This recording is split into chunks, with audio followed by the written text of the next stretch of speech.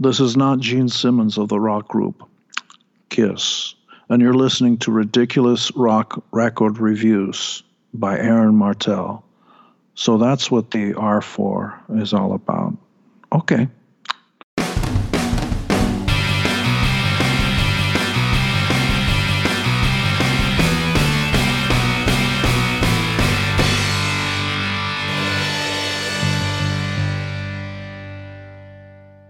Hello, everybody. I'm Aaron Martell.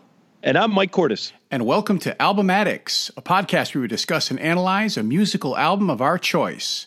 This episode, we are joined by returning guest co-pilot Louis Figueroa. Louis, welcome back to Albumatics. Hey, guys. Great to be here. Thanks. Absolutely. So on this episode, we keep Solovember rolling along as we discuss Paul Stanley's 1978 solo album. Louis, we've done a Kiss episode before. Where do you come in on Paul's solo album? I came across this when I was 11 when it came out. It was at the Bradleys in Rahway, New Jersey. Bradleys, yeah.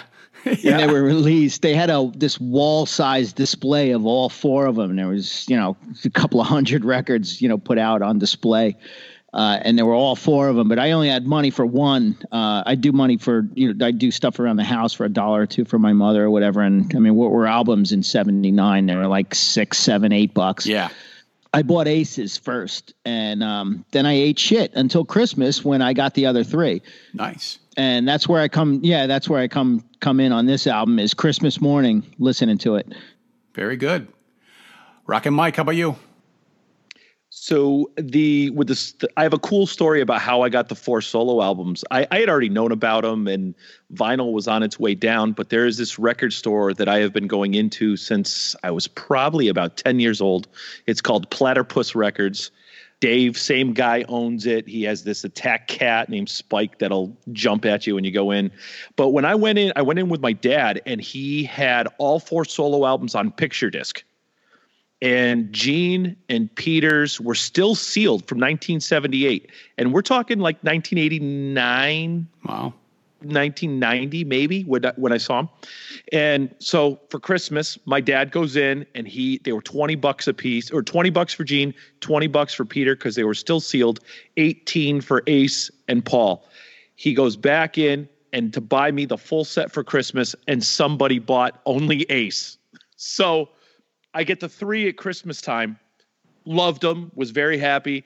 And then about 10 years later, I go into his store and I walk in and he goes, "I've been waiting for you. Are you still looking for this?" And that's how I got Aces. He actually remembered that I had the three. He remembered that I was missing Ace. And that's how I got my complete set of Kiss solo albums. Wow. Nice. So I got to be honest here. In the 70s, when Kiss was like the be-all, end-all for me, Paul Stanley was my least favorite member of the band by a country mile. And it had nothing to do with him musically. I just didn't like his character. His persona was the least interesting to me. I mean, Star Child? What the fuck is that? And I had no interest in his feminine lover man stage moves and the way he would pout in his pictures. I mean, at the time, I thought it was sissy stuff. The girls can have this guy. Yep. So I had little interest in getting his solo album, and I didn't bother with it for a couple of years, actually, after they'd come out. So then in 1982, I believe, I was 12 years old, and I happened to see Paul's album in a friend of mine's record collection, and I asked him if I could borrow it. It's the only one I hadn't heard.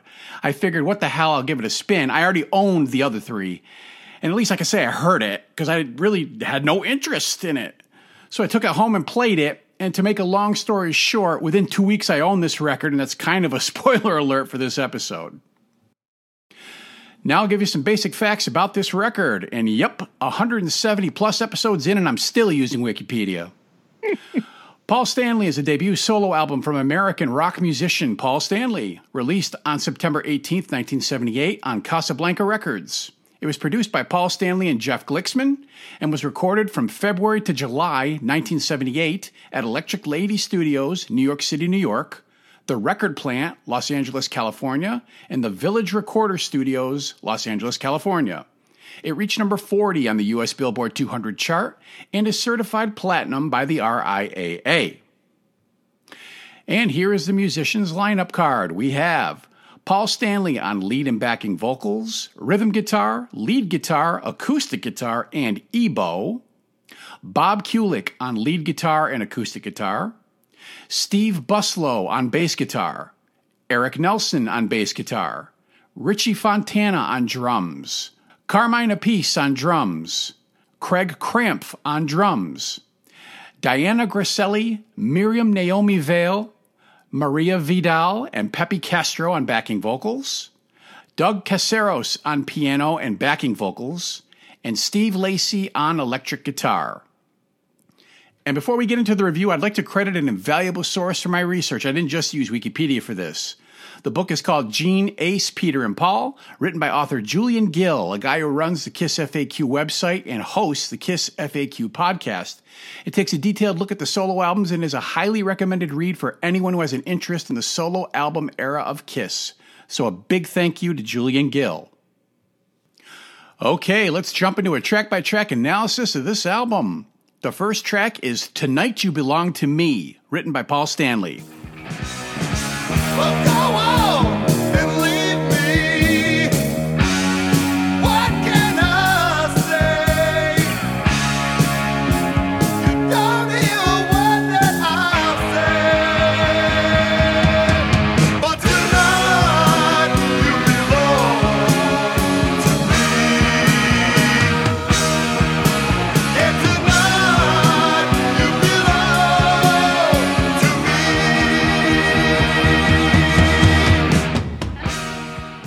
Lewis, what do you think? Well, sounding like the world's perfect boyfriend, he serenades her. A long time ago, they fell in love, but they got sick of each other. They hook up again, but now she's going to leave. But Uncle Paulie's going to take the skin boat to Tuna Town, just one more town. It's got that slow, glossy intro, the a la I Want You, the shimmery cymbals, the harpsichord-like finger-picked acoustic guitars, reverb so wet it fogs the mirrors, the melodic Gene-like bass line. He sets the scene, tells the story of young love that's run its course. And click the distortion pedal and roll up the guitar volume. Here come the drums. This song kicks into high gear and sets off this album. It's a great opener. He really sets the tone for the record with this one. Bob Kulick's solo is perfect, don't you think? Yes. Just love it. Great intro to what's to come. Rockin' Mike. So I think, Aaron, you and I are kind of in the same Paul boat as far as that persona that he has. Because with that acoustic intro and Paul's falsetto, my first reaction is nope, no. And then the riff comes in and it pulls me back. So I was like, all right, now we're back on track. I was more familiar with Dynasty before the solo albums, and I know Dynasty came out after that, but I hear a lot of Sure Know Something in this, and I freaking love the shit out of that song. So it can't be that bad. What jumps out right away though is Bob Kulick. Bob Kulick, he's a more technical player than Ace. It's, and you can hear that in the melody. Although the trade-off is that I think Ace would have played the riff a little bit dirtier. Yeah. You would have gotten one of his stock solos. And I'm kind of 50-50. I would like to hear it with a dirtier riff. I might trade the solo for that. I'm not quite sure. But either way, it's a great start to the record. Yeah, so like you were saying, Lewis, Paul had done this kind of thing in KISS before, that pretty acoustic intro turning into balls out rocker on songs like Black Diamond and I Want You. And he pulls it off yet again here. That acoustic intro, arpeggios, and Paul partly utilizing his falsetto to set the stage for the heavy, mid-tempo, cool as fuck riff that kicks off the electric part of the song. So this album's first side was cut at New York's Electric Lady Studios, and the rhythm section consisted of Steve Buslow on bass and Richie Fontana on drums. And of course, the real workhorse of the record, we already touched on that, is guitarist Bob Kulick, a guy who nearly won the audition to join KISS in '73, but he was just beaten out by Ace Frehley. And in the following years, he'd carve himself out a solid, if unspectacular, music career doing session work for just about everybody and playing gigs in second-tier bands. I mean, interestingly, in 1984, when KISS was looking for a guitarist to fill in on the road for a sidelined Mark St. John, the Animalized tour, Bob recommended his brother Bruce to fill the slot, and Bruce Kulick ended up joining KISS for 12 years, rounding out the non-makeup era lineup of the band. Bob does a great job on the leads on this track. He's not being flashy, but he's tasteful as fuck. And the rhythm section is supportive while being allowed some freedom to play around. Bustalo's bass lines in particular stand out as melodic counterpoint, like kind of Gene Simmons like you said, Louis. There are multiple EBow lines that are overdubbed on this track that act as atmospheric background. They almost sound like a keyboard, but they're haunting and they sound really cool. But the star of the show is Mr. Paul Stanley. His rhythm guitar playing is always rock solid, somewhat underrated, I think, and his vocals are just fucking choice. He was really starting to come into his own by the late 70s, and he was one of the finest hard rock singers in the business by this point. The lyrics are about a guy who knows his woman's going to be leaving him, and he's torn up about it, but he's got this one last night with her, and he's going to make the most of it. She's his tonight. What an awesome opening track. It sets the tone for this album, like we've been saying, and it gets things off to a bombastic, dare I say, epic start. Love the big finish. Yeah. Yep. The next track is Move On, written by Paul Stanley and Michael Japp. When I was just a baby, mama sat me on her knee. She told me, boy, you listen, there's a lot you want to see. A lot of pretty women gonna try and tie you down. You don't know what you're missing if you never looked around. Move on, that's what you told me. Move on, yeah. Move on, whoa, whoa. Move on, I'm living on my way. Tell you that forever was a word I couldn't say. I don't know about tomorrow 'cause I'm living. Louis, how about this one? Well, little Paulie's mama is giving her little boy advice to play the field, not to get tied down to one woman. She warns him how they'll try to tie him down, not give in to their shenanigans, and lay as much pipe as he possibly can. Another rocker. The pumping bass line, simple in the pocket drums. Again, it's a good Kiss song. He really kind of pitched it up the middle with this one. I love the R&B style of the backup singers. That kind of gives it a little dimension. The bridge has a Partridge Family kind of feel to it to me. I mean, that's not really necessarily a bad thing, but it quickly slides back into the Kiss with a soul vibe thing. I love the Bob Kulick outro solo. He's got that galloping, 3-note thing down. I really see why they kept his number after they chose Ace over him, though. Another good tune. Mike. I like this one a lot. I think Paul might have misinterpreted his mom, and she was just trying to get him to be a plumber. I don't think she was telling him to lay pipe. But I love Paul's vocals on this. That quick delivery when in the verses, and I love how the whole thing stops. And he's like, "Move on," and it's cool as hell. I even like how that first solo is sandwiched between the two slower acoustic breakdowns. I do like that second solo better though. The one that it ends on. The first solo, it lacks a little bit of feel for me, and I think that's why I'm gravitating towards the second one. And while the backing vocals are cool, I actually could do without those, but it is one of my favorite songs on the album. I like it a lot. Yeah. Paul wrote this with Michael Japp, a Welsh musician who was both a solo artist and a songwriter who worked with the Babies, Michael DeBar, and Steve Jones. This is a short, punchy rocker. It sounds very much like early Kiss, like you said, Lou, which of course stands to reason. I mean, come on. It's got tight, hard-rocking riffs, another nice solo from Bob Kulick, and the EBow again makes an appearance flying over the top of the musical bedding. There are backing vocals provided by Diana Grasselli, Miriam Naomi Vale, and Maria Vidal of the pop group Desmond Child and Rouge. They're the Rouge part of it. They do provide some sweet oohs in the musically paused bridge sections, and they really get into it towards the end of the song. They sound great. I like it. The lyrics find Paul following his mom's advice, telling him not to settle down with one woman. He needs to get out there and play the field. I'm just repeating everything Lou said. It's sort of an updated version of Smokey Robinson and the Miracles Shop Around. Paul throws in his vocal Paulisms all over this, and I like it when he says, "Play that guitar." Kulick goes off as the track winds down and goes into a start and stop section, and this song is a great follow-up track, man. It hits you and gets out. So I got to tell you guys, I saw Kiss on the reunion tour in '96, and Aaron can attest to this. Usually when bands play in Massachusetts, they play like Boston, Worcester, and Springfield if it's a really big tour. And so Paul had, he's full persona. Everybody's excited. The makeup's back on. You've got Ace and Peter there. And he goes, when we said we wanted to play Massachusetts, they said, "You already played Massachusetts." They said, you already played Boston. You already played Worcester. We said, but we haven't seen our friends in Springfield. I was like, oh my God. Yeah, I think I was at that show. That was at the Little Civic Center, right?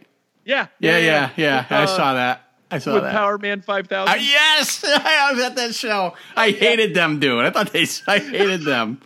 Oh my God, that's Rob Zombie's little brother. I know. Spider, is that his name? Spider 1. Oh fuck, yeah.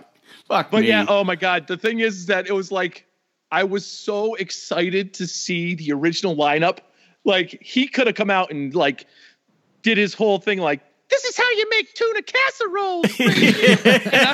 Yeah. I wouldn't have cared one bit. My ex-wife and I went, and she's like, they suck. And I'm like, they spit blood and breathe fire. She's like, but they suck. They spit blood and they breathe fire. And that's like, why she's your ex. Yeah, no shit. Yeah, no kidding. She's my ex-wife. I said, if fucking Superman did a world tour, you'd go fucking see it, wouldn't you? And that place was so small, they couldn't, the big lifts that put them out over the crowd, they couldn't do it. Yeah, they couldn't do it. Yeah. Right. Yep. Right. And that was the second time I saw Kiss there twice. I saw him on a Crazy Nights tour there. Sorry, I had to tell that story. I like doing an imitation of Paul. That was pretty good. He definitely has the whole RuPaul thing down, though, doesn't he? He does. Yeah, he does. He does. Yeah, he does. Absolutely. Before even RuPaul had it, because I think he's way older. Yeah. Maybe that's who he got it from. I'm going to be Paul Stanley. So it's RuPaul Stanley? RuPaul Stanley. The following track is Ain't Quite Right, written by Paul Stanley and Michael Japp. No, I won't tell you that you're the only one for me, and I'd be a liar if I promised I could give you every single thing you'd ever need. You gave me good love, but it ain't quite right. Yeah, you gave me good love, but it ain't quite right. Lewis, your thoughts? Paul's love for R&B really shows through with this slower tune. His vocals are on point with this one, and that's what's great about these albums, is hearing the different sides of each singer and the songs that they bring. This song brings a new layer to Paul's vocals and talent. He's really a very, very talented vocal, and like you said in the last song or a couple songs ago, that he definitely came into his own around now. The lyrics, well, he's got to be honest with you. It's not you, it's him. He's really just not that into you. You gave him good love, but it ain't quite right. He's dumping you. No, Once again, Bob Kulick knocks it out of the park with this tasteful, emotional solo. I think Great White, Cinderella would have done well with this song in the 80s, actually. It's really kind of ahead of its time. Another great song. And, it's even in the set, say this was a concert. In the set, this would be perfect as the third song. It's perfectly placed in the album. Mike? I agree completely. It's just an R&B styled ballad. I love the hell out of this song. I like the seagull sounding lead work. Bob Kulick again shines on this one. I love the repeating like three notes that open the song and then how they return to it throughout the song. Steve Buslow lays a subdued bass line that gets to bubble out once in a while. Paul almost whispers his vocals at times, but it works really well. And just another great song. And Lewis, I agree. The sequencing is so far, it's perfect. Yeah, this is a darker, moodier track that's built on that simple, cleaner sounding, like you guys were saying, R&B guitar lick. Fontana's using a lighter touch on his drum kit, and Buslow, again, he's allowed to explore the space. The bass gets to move around and provide melody in addition to rhythm. Kulick has these whiny lead guitar lines that work in context with the vibe of the song. I can't imitate it very well. And his solo, once again, hits the mark, pulling some pathos from the notes in service to the tune's mood. Paul sings this one delicately. He's not in full-throated rock star mode. He's trying to communicate the doubts he's having in the relationship he's in. There's nothing wrong about it per se. She gives him good love, but there's something missing. He's not 100% invested. He's thinking about leaving her. Like he said, he's just not into her. That's exactly what it is. It's great. It's the third song in a row we get multi-tracked EBow lines, and they're effective. Paul must have been enamored with the sound he uses so much on this record, and I sure dig it. And I dig this track. It's heavy and slow without being a full-on ballad, and at this point, the Star Child has completely hooked me. The next track is Wouldn't You Like to Know Me, written by Paul Stanley. You come a-calling, but you're much too late. You got the key, but babe, I locked the gate. I tried to call you when you were not home. Nobody likes to spend the night so low. Wouldn't you like to know me? And wouldn't you like to show me you care? Wouldn't you like to take me? And wouldn't you like to make me? Oh yeah. Lewis, hit us. This is a blatant stab at the same Rick Springfield power pop that would infect Unmasked. Yes. The bridge really apes the Bay City Rollers' Yesterday's Hero. Haven't I seen your face before? What you want the boy who used to live next door, right? It's that chanting, fist pumping arena, getting every 12-year-old girl, to wet their pants and scream their ninnies off. Paul's playing hard to get. You're looking good, but you got to try harder if you want to bump uglies with him. It's another song that could be on any Kiss album. It might be. This might be my favorite song of this album. Actually, it's a good rock song and it's a good pop song. That it's brilliantly written. It's got a good chorus, and like I said, Rick Springfield. It sounds like something he would do. Mike. So I'm going to agree with Lewis again, because if it Ain't Quite Right is Paul's R&B tune, then this is his pop song. And I agree, this completely would fit on Unmasked. Great melody to the song. It's got a classic Paul Stanley delivery. You've got those open chords that ring out under the verse. I love Richie Fontana's drums on this and how Paul uses them to punctuate the poppiness of the song. And what I find cool is how this is so poppy that Ace would have stuck out like a sore thumb on this track.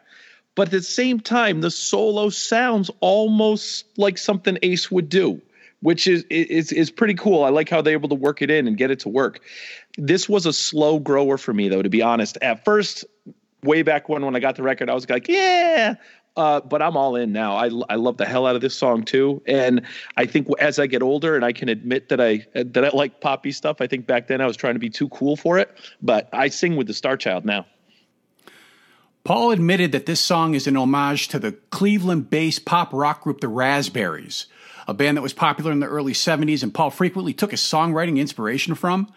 This is the last track featuring the New York band, and the main hard rock riff is very reminiscent of the Raspberries song Tonight, with this riff also serving as the chorus melody, and it's catchier than Syphilis, man. It's very poppy. I also dig the pre-chorus. You come a-calling, but you're much too late. You got the key, but babe, I locked the gate. Wait a minute. If she has the key, who gives a fuck if Paul locks the gate? I don't know. Maybe Paul didn't think that one through. The song has great riffs all over it and hooks aplenty, though Kulick's solo is short and serviceable. The emphasis is squarely on the riffs and vocals. This could easily pass for a Kiss tune, especially in the era that they were heading into. Yep. Paul is in confident, take charge mode. He's telling the girl, you're stepping over your bounds, you keep pushing me, and you ain't getting none of this. And I mean shit. You blow an opportunity to bang the Star Child, you're going to regret that, because wouldn't you like to take him and make him? I love this track. The hooks sink in while it still rocks hard. This one is a standout for me. The following track is Take Me Away, Together as One, written by Paul Stanley and Michael Japp. Together, I remember together as one. Yesterday is far away, so take me out to sea. Far away, I'll live what never will be. Check me in to lose or win. I'll live in memories. The trick begins, the dream. Lewis, what do you say? It's got another finger-picked acoustic intro, falsetto singing, and then the band slamming it home into a rocker. Yep, it's Paul Stanley. This time the slow parts are slower, and the rocking parts are rocking-er. Carmine Appice. There's a definite difference in the drummers between this side and the last side. There's a slow, repetitive buildup of rhythm layers with Carmine beating his brains out behind him, but it kind of goes nowhere. You know, it never really climaxes. I can almost hear Paul rip his shirt off in the second verse. He's got the fans full blowing on his face, and yeah, he rips his shirt off. He's standing on top of the mountain, and he's fighting crime, man. He's daydreaming about the time he batter dipped his corn dog in the girl with the girl in white. What else is new? This track is cool on the surface, but once you dig in, I kind of find it repetitive, derivative, and boring. He's got a tip of the hat to the Supremes, though, which is kind of cool. He sings "Set Me Free," and then you hear the ding as a kind of a tip of the hat to keep me hanging on. So that was a kind of nice touch. That's about it. Rocket Mike. Such a pretty opening to such a disappointing song. Right. Like, what the fuck? It kind of goes just nowhere, right? Right. And that line, "We made love." I was like, fuck, really? Yeah. That's the part of the Star Child persona where I'm like, right. You get Carmine Appice to play on this. Of all songs, this is the song you choose. He actually sounds kind of bored under Paul's pleading. I do like the solo, however, and I feel that it is here that we hear the real Bob Kulick on this track. But in my notes, I drew a light and I wrote, "Whoop, whoop, filler alert."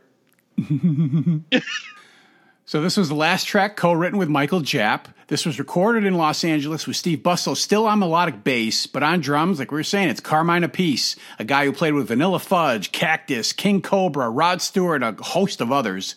He was a well-known, seasoned musician, and boy, you can tell it's him on the drums. Lewis said that. He provides numerous busy fills, especially on the lengthy outro. And I read that Paul thought he overplayed on this track and edited his part to shape it into something he felt was usable. I guess he was all over the place on the original recording.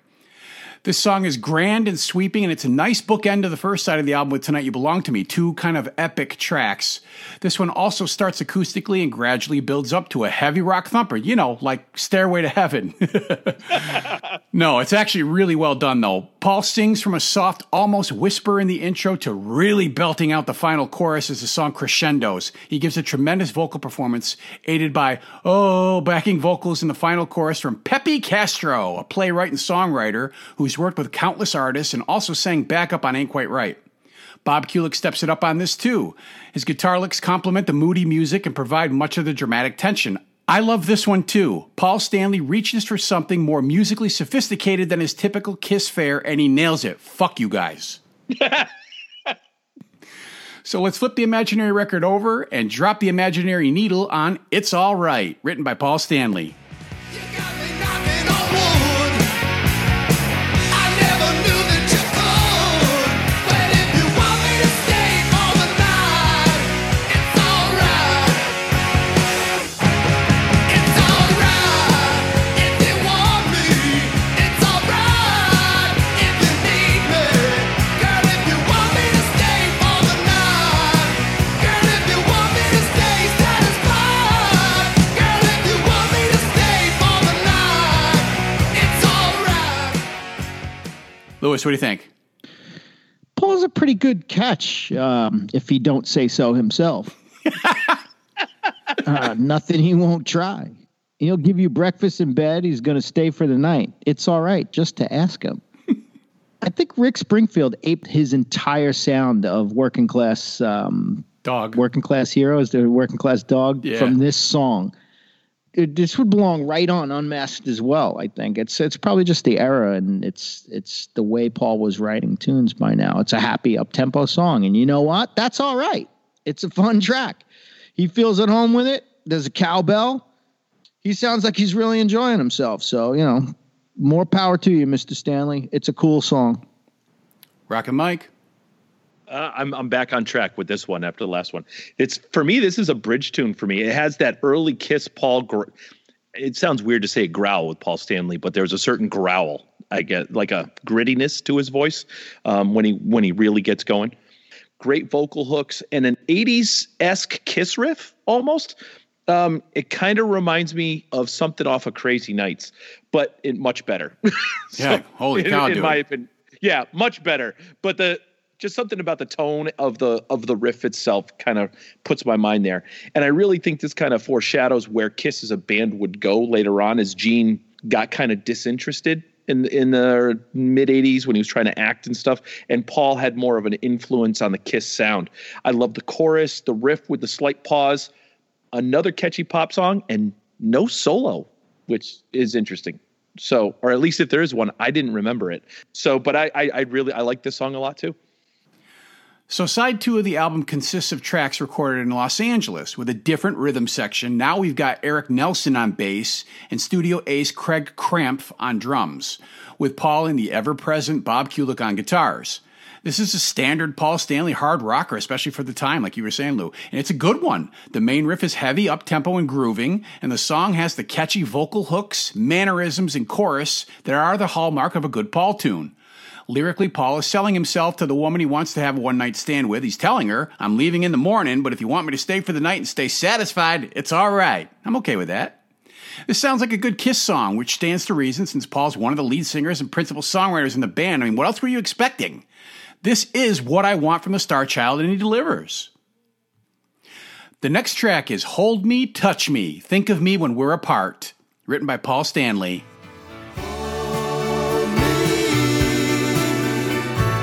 Touch me and think of me when we're apart. Hold me, baby, won't you touch me and think of me here in the night. And you know. Do you like this one, Lewis? The fuck did I just listen to? Song makes me want to bully my little sister. I don't care what the lyrics are. What the actual fuck? It's as if he snorted crushed up estrogen pills that morning in the studio. Holy fuck. What the fuck was he thinking? Why wasn't there anyone around to talk him out of this?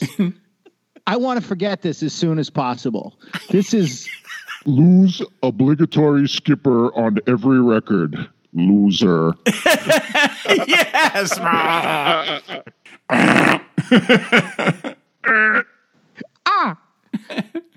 Mike. So I wrote, hold me, touch me. This song is so shitty. This has got to be, this is my muff. This is Mike's unimpressed fluffy fuckery. And this is not what I want from the Star Child, unlike the last song. A gooey, sappy love ballad complete with tinkling acoustic guitars, big piano riffs, and heavenly omni-string ensemble keyboard strings played by Doug Katsaros, who also provides backing vocals. It's lushly produced and smooth as silk, and it's mostly hideous. The one saving grace is a very nice melodic guitar solo played by Paul himself. He really gets the feel for this mush. Paul sings the lyrics all precious-like, and the lyrics are of your typical, I'll miss you when I'm gone, but just think about us being together and we'll be okay when I return. The chorus is stickier than freshly sneezed snot, and I can't help but feel that the success of Beth must have chapped Paul's ass. He wants a hit ballad of his own. I mean, honestly, I feel it's kind of a well-written song, and in another artist's hands, it might work better for me. But man, Paul was killing it on this album, and this completely derails the train. You bet your ass this is Aaron Stinky Stinker. Incredibly, the fucking Dolts at Casablanca released this as the record's only single. And of course, it tanked, reaching number 46 on the U.S. Billboard Hot 100 chart. This was the fucking single off the record? Yes. The penultimate track is Love in Chains, written by Paul Stanley.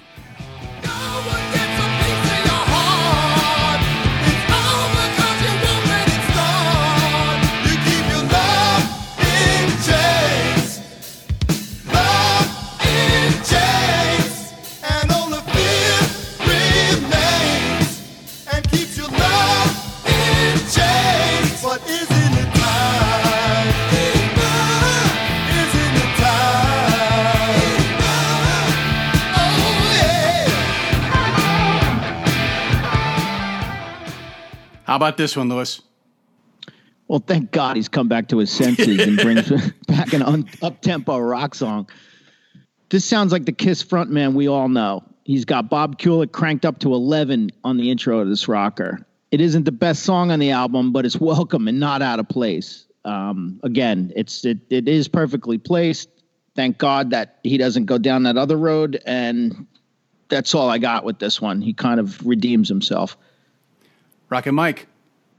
I agree again with Lou. So we're back. Thank God. But this one, all I can picture is that Paul flail that he does on stage where he's in front of the mic stand and then like his left arm comes off the neck of the guitar and he like steps back and the arm's in the air. Like I just picture that whole flail thing he does while this is playing.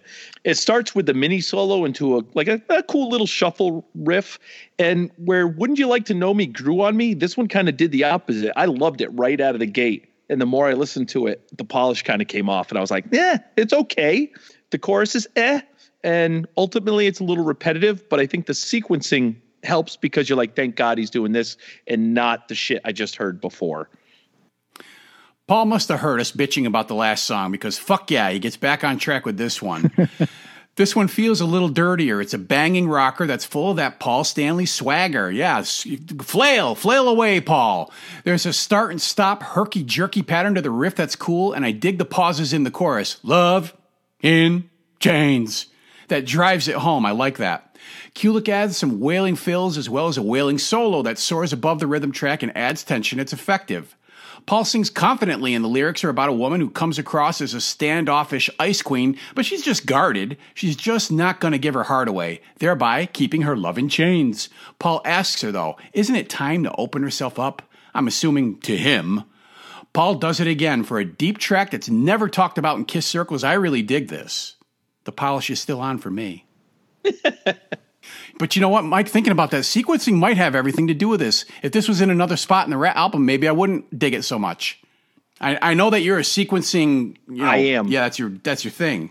I'm a sequencing nerd. Yeah. But I think for me it was just, oh my God, okay, we're back on track, and I think that it's still a good tune. It's not bad, and lots of to be honest, I never really gave any of the albums other than Aces like a fart's chance in church, but there's something about it. It just kind of, okay, I got it. I get the point. We can kind of lay off the gas here and finish this one up. This song actually acts like an alarm clock to the last one because everybody fell asleep during it. It's kind of a wake up for that one, I think. And I think he realized it as well. And that brings us to the final track, Goodbye, written by Paul Stanley. Well, now I know when my work is through, I'm gonna be with you.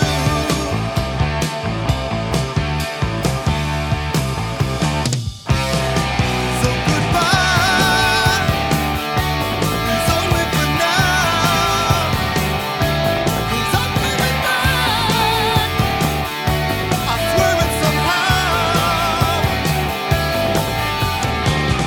Ain't it funny how we win but we lose? How about this last one, Lewis? It's a good album closer. It's got a memorable riff. This is Paul in his element. Enough chord changes to keep it from getting boring. It's got that coming home descending riff. There's definitely an Aerosmith meets Bay City Rollers sound and structure to the song. More Bay City than Boston, if you ask me. The bridge has a vibe I can't put my finger on. Is it Fleetwood Mac, Foghat, Marshall Tucker, that out on the road? No. It's something. It's from somewhere, and I can't put my finger on it, but it gets me singing. It's got me playing air guitar, nodding my head, and making the rock and roll duck face. Mission accomplished. All in all, it's a great closer and a more than competent solo album by my second favorite Kiss member. Rockin' Mike. I agree. It's a great way to end the album. Got a little bit of it's teetering on filler for me, but I still like it because that riff is cool. I do like the riff a lot, to the point where I wish that Bob Kulick didn't lay down some of that lead work over the top of the riff. But again, it's kind of, I repeat myself a lot on these episodes. It's like, get the fuck off the riff and let the riff do its job. The thing about it is they're trying to build tension to something, which I like where they're going, but they kind of never make it up over that ridge. But it is still a good song, and it's a great way to end the album. You know, I wonder how many songs titled Goodbye there are out there. It seems like everybody's got one. And Paul's is pretty damn good, though. It's got a good descending riff, and there's a hiccup in the bass line that catches the ear, and it's cool as shit, that ba-da-ba-doo, ba-da-doo. I like that. I read that Paul had the idea for that part, and he showed bassist Eric Nelson how to play it. And to Paul's credit, he let Nelson play it on the record when it probably would have been easier just to do it himself. Even Nelson said that. I dig the transitional riff in the verses that connect the drawn-out chords, and the chorus, again, knocks it out of the park. It's catchy and memorable. Kulick plays tasty fills in the verses and opens it up in a mini solo section with Paul imitating the guitar with his vocals. Lyrically, it's another I'm Leaving You song, comparing the emotional weight of time passing to the everyday, mundane existence of regular people. Ultimately, Paul reassures whoever he's talking to that goodbye's only for now, he's coming back. These are actually pretty good lyrics for a cock rock tune. The song rides the main riff as an outro and it fades away. Goodbye, Paul Stanley 78. We had a great time together. We must do it again sometime. Now that the track by track is completed, we'll get into our final thoughts and album ratings. For you new listeners, the rating is a 0 to 5 system, with 5 being a favorite album of ours, all the way down to a 0, which is the equivalent to the IQ of the dunce who picked Hold Me, Touch Me as a single. Lewis, what are your final thoughts on Paul Stanley 78? I could see how somebody could say that Paul's was the most Kiss-like. His voice and the riffs are the backbone of their classic albums. He's written their most famous songs. He mostly throws it into the strike zone with this, but he's got a curveball or two that never strays too far from the plate, though. If I made a best of the solo mixtape, I'd put Tonight You Belong to Me, Ain't Quite Right, and It's All Right on it. I'd give it a 3.5 out of 5. It's a good, solid rock record, but it's not really something I go back to often. But it's not too bad when I do. Rockin' Mike. So I'm going to agree with Lou again. It's the same thing. I never really, honestly, I never gave this album much of a chance. The one I go back to regularly is Aces, and I think I'm kind of in the majority on that one. But this is a really good record. Other than that one hiccup of Hold Me, Touch Me, it's a solid record, and I should spend more time with it. So I'll probably go back to it a few more times just over the course of the next few years, kind of put it to bed and kind of reassess where I stand on the solo records. This is a solid 3.5 for me. And Paul deserves some credit, because I really do think a lot of that poppiness and some of the stuff that Bob Kulick was doing, it really foreshadows that 80s Kiss for me. And, you know, so that's where I came in with Kiss. So there's a nostalgia with it. So I like the record a lot. Kiss was seemingly on top of the world by 1978. The band released its second live album, Alive 2, in late 1977 and put out their first compilation, Double Platinum, in April of 78. Both albums were certified platinum, and a 1977 Gallup poll named Kiss the most popular band in America. In addition, there was a virtual blitzkrieg of Kiss merchandise available, from lunchboxes and board games to trading cards and pinball machines, giving the band a sizable income source. When Kiss signed a 5-album record deal with its label Casablanca in 1976, the contract called for a solo album by each of the band members, with each record counted as a half album towards their deal. They were to be true solo albums. None of the band members would appear on another's record and would reflect their individual musical styles and tastes. The multi-million-dollar marketing campaign was unprecedented, as all 4 solo albums were released on the same day, September 18th, under the Kiss umbrella, with similar album covers painted by artist Eraldo Carugati that assigned the members a specific color, Paul's was purple, and included a poster and inserts specific to that particular member. Paul Stanley was the frontman and one of the primary voices in Kiss, as well as one of the band's main songwriters, so it was to be expected that a solo album would sound a lot like a Kiss record. Half of the album was cut at Electric Lady Studios in New York, and the other half done in 2 Los Angeles studios with 2 different rhythm sections, along with the unifying sound of Paul and Bob Kulick on guitar. By all accounts, Paul was focused at the sessions and had a clear vision of what he wanted, while bringing in some great material to work with. His was the only one of the 4 solo albums to not have a cover tune on it.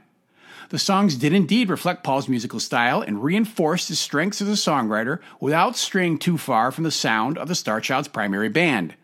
When they were released, all 4 solo albums were shipped and certified platinum, but the oversaturation of Kiss product began to wear on the public, and the solo albums did not sell anywhere near Casablanca's expectations. The label ended up with thousands of album returns, and record stores placed the solo albums in the cutout bins.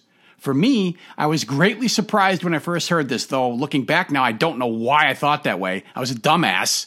I guess my bias against the Star Child character poisoned my idea of what the record would sound like. Though sonically it does resemble a Kiss album in many aspects, it also allows Paul to stretch out a little bit with his songwriting as he delves into big, epic, and lush song productions. There's no doubt this has Paul's signature stamp all over it, and if it wasn't for Hold Me, Touch Me, I'd rank this almost as highly as I do Ace Frehley's solo album. I give Paul Stanley 78 a 4.5, and even if he provided fans with what was to be expected, the Star Child made sure he gave them some of his very best. I regularly go back to this. And from Album Addicts, Robert Joel Kulick, rest in peace. Now we'd like to thank Louis Figueroa for returning to the podcast and talking turkey on Paul Stanley. Good times, man. Always a pleasure, guys.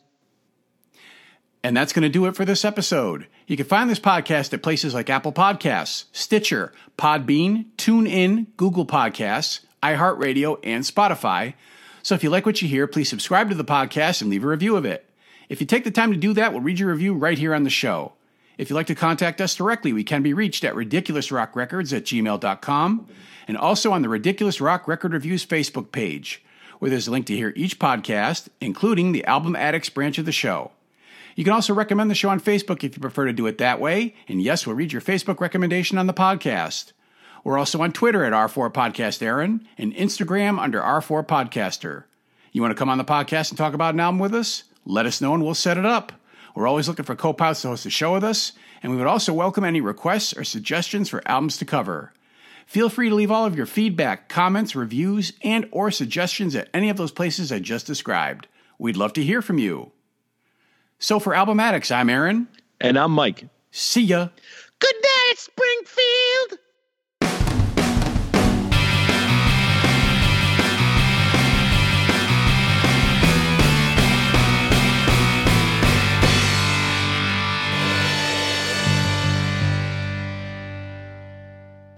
Right before all of this shit dropped, I was like, I'm a little too scared to go to this. And Can you guys hear me? Yep. Yes. Oh, Yep. shit. All right, got it. There you go. Hey, plug this headphones in. Damn. I usually run it through the mixer, but I'm just going straight through the regular output. Still works. I can still run it through my mixer. But so I don't know why it's not doing what it's supposed to, but I can hear you guys. Cool. So there we go. I will shut the camera off now that we're good. Yeah, no one needs to see you. Louis, how are you, my friend? I'm pretty good, man. How are you? All right, not bad. Finally, Jesus. That was ridiculous. That's all right. I think we got the chipmunk section taken care of already.